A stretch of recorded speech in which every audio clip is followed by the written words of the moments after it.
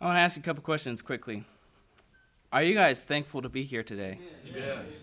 Amen. I sure hope the Lord heard that amen. Yes. He sees your heart. And right now I'm going to show you something. I can tell too if you're happy to be here. I'm looking at all your faces. Right. Are they gleaming? I'm going to tell you something. I can know from your gleaming face whether you're happy or not. I want you to think of something right now that you can gripe about, that you can complain about. For some of you, that might be harder than others. I want you to think of that thing and say it in your heart and try to smile at the same time. Is that possible? So, if you are happy to be here today, if you are thankful, it will show in your face. You'll be smiling. Psalm 106. Jonathan Carnell did this about a year ago. He did a great job on it. I want to ask you, how many of you remember him doing that? Psalm 106, 1 year ago. He exhorted us to thanksgiving and giving the Lord more thanksgiving in our lives because he deserves it.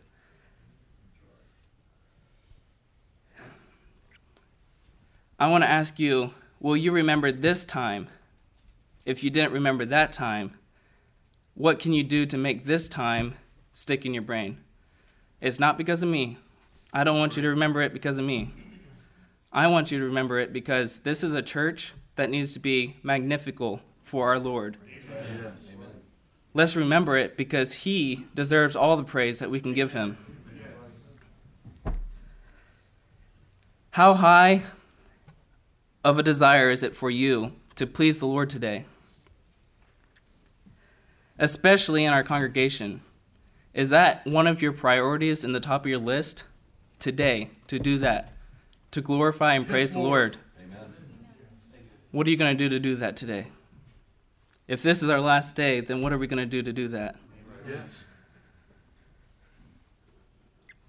I have a verse. By him, therefore, let us offer the sacrifice of praise to God continually. That is the fruit of our lips, giving thanks to his name. But to do good and to communicate, forget not, for with such sacrifices God is well pleased. Hebrews 13, 15 through 16. Okay, let's get started. I'm not going to go through this whole thing without saying anything, because I don't want to have to come back and reread it, because it's going to take a lot of time. So I'm going to say things while I read this. Let's start. Praise ye the Lord. Amen. O give thanks unto the Lord, for he is good. Amen. For his mercy endureth forever. Amen. Who can utter the mighty acts of the Lord? Amen. Who can show forth all of his praise? Right. Did you just read that? We can't say the extent of all the praises that we owe him. That's right. Amen.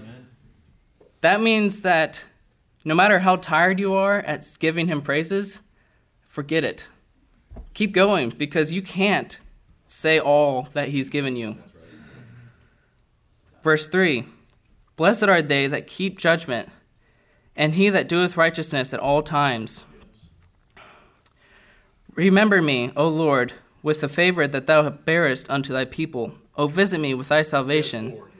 That I may see the good of thy chosen, that I may rejoice in the gladness of thy nation, that I may glory with thine inheritance. Amen. We have sinned with our fathers and have committed iniquity. We have done wickedly.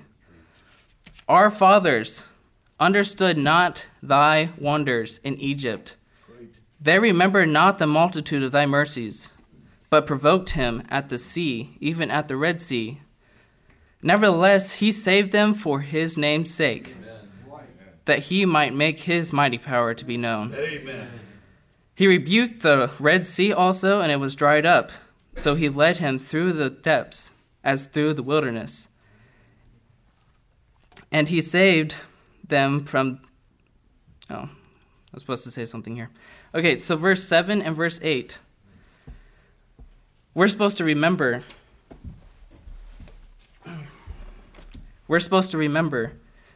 Because if we don't remember, we will provoke him to anger. That's right. He desires praise from us because he made us to give him praise. Yes. And he needs it. If he can boast about himself in Isaiah and tell about his great things that he's done, we should be able to do the same. Verse 10, I think I was at. And he saved them from the hand of him that hateth them, and redeemed them from the hand of the enemy. Amen. And the waters covered their enemies. There was not one of them left. Amen. Then believed they his words. They sang his praise. They soon forgot his works. They waited not for his counsel. They lusted exceedingly in the wilderness, and tempted God in the desert. And he gave them their request, but sent leanness into their soul. Okay. God defeated all of the enemies for them. Yes. They didn't have anything to fear because God was on their side. But they soon forgot. Yes. It's terrible. They forgot to praise him continually for the things that he had done for them. They were the most blessed nation. They could prosper without even needing strength. So when they prayed to God, after he was angry with them for not praising him, they prayed to consume things upon their own lust, and he gave it to them. He sent leanness into their soul because of that, though. That's right. This is what worries me. Yes. When we pray to the Lord, how much of it is a request? How much are we wanting to consume upon our own lusts? How much are we bickering and grudging all that's around us and saying, well, everything around us isn't perfect. We need to pray for it. He gave it to us. Anything around us, he gave to us. We should be thanking him at least as much as we're praying for things. But we should definitely be thanking him more. We're so blessed. We don't need anything else. He's given us all we have.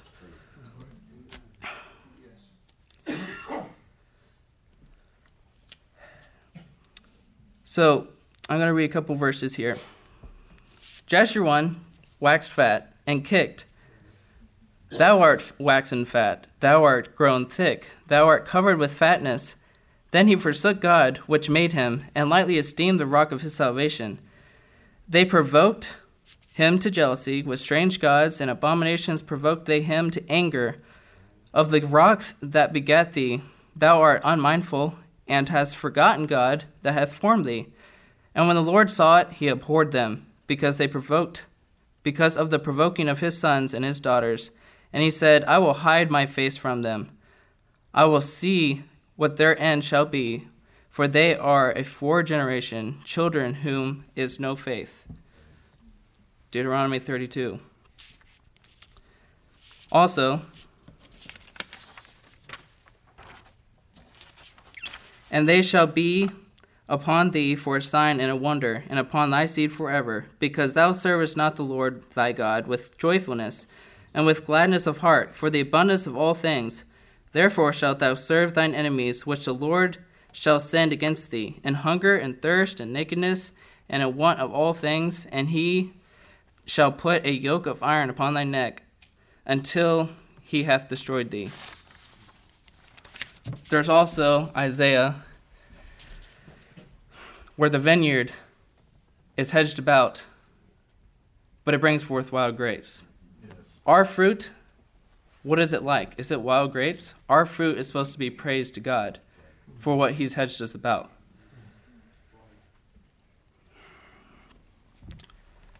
As I was preparing for this, I looked around in the Bible.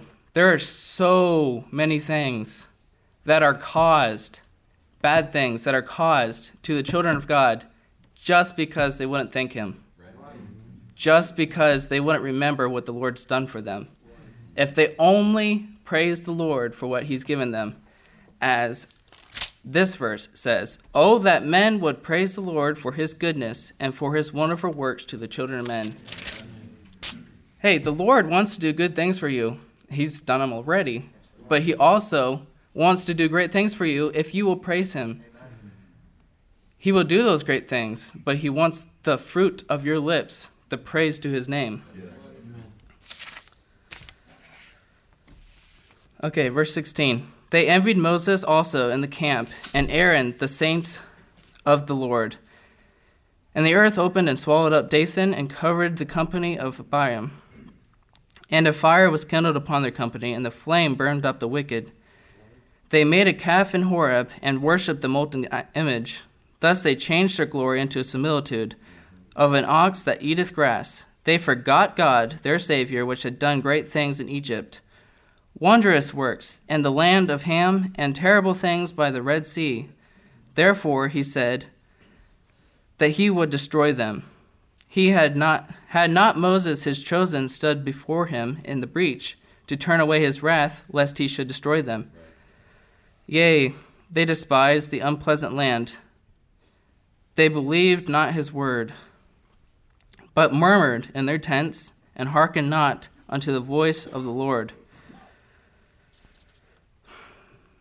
You can see here that they were murmuring again, even after the Lord gave them all that he gave them. They wanted quail instead of the manna that the Lord blessed them with every single day faithfully.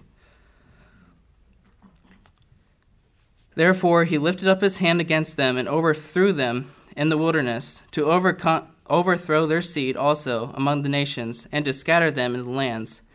They joined themselves also unto Baal-peor, and ate the sacrifices of the dead.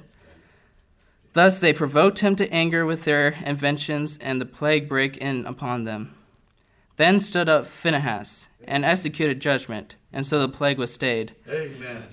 And that was counted unto him for righteousness, unto all generations forever. Thank you, Lord. They angered him also at the waters of strife, so that it was ill with Moses for their sakes. Because they provoked his spirit, so that he spake unadvisedly with his lips, they did not destroy the nations concerning whom the Lord commanded them, but were mingled among the heathen and learned their works. And they served their idols, which were a snare unto them.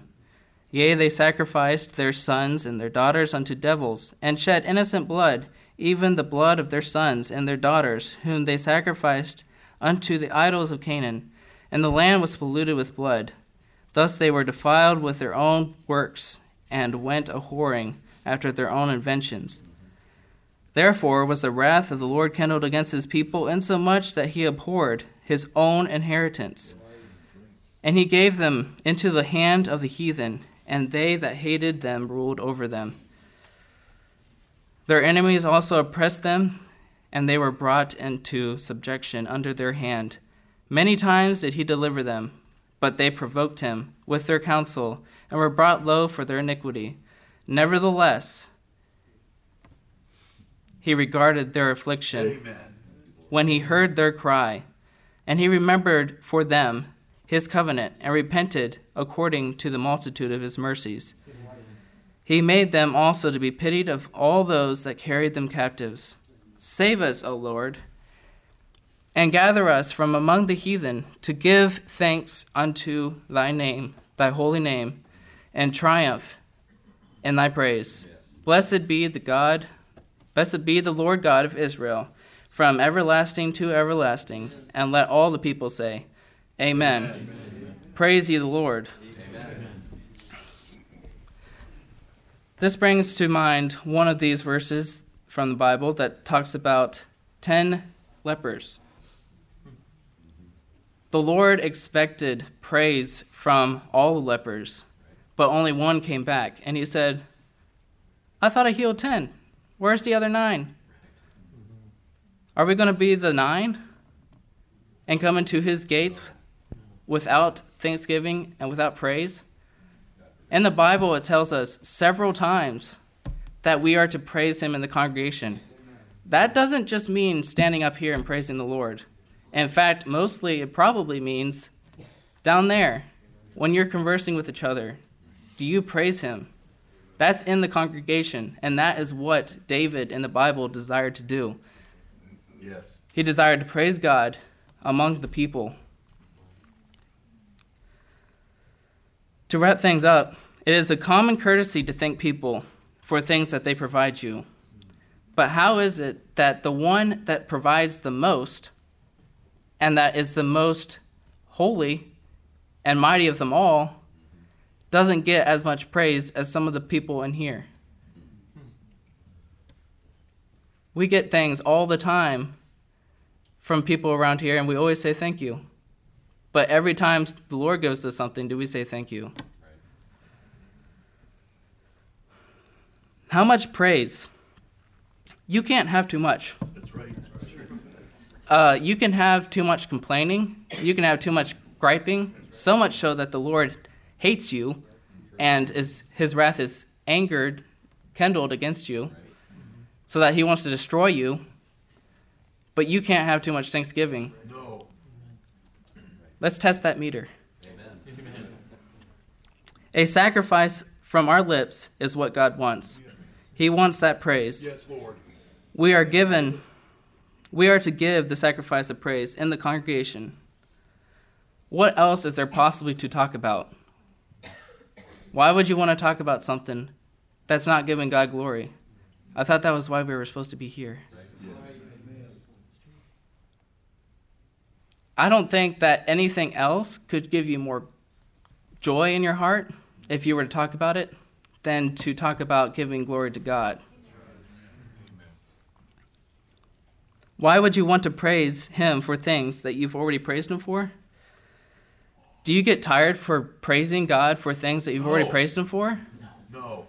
Well, I am glad that our God did not get tired of praising his God and did not get tired of going to the cross and dying for your soul, our souls. He might have got tired. He wanted the Lord to change the plan, but he was saying the Lord's will be done, and he went gladly. He didn't get tired. How could we get tired? He will get the praise one way or the other. He brings trials. Those trials will hit us, and we will either give him praise that way, or we can give him praise before the trials come, when his anger and his countenance of his face is glowing towards us. He is worthy. Let's do it.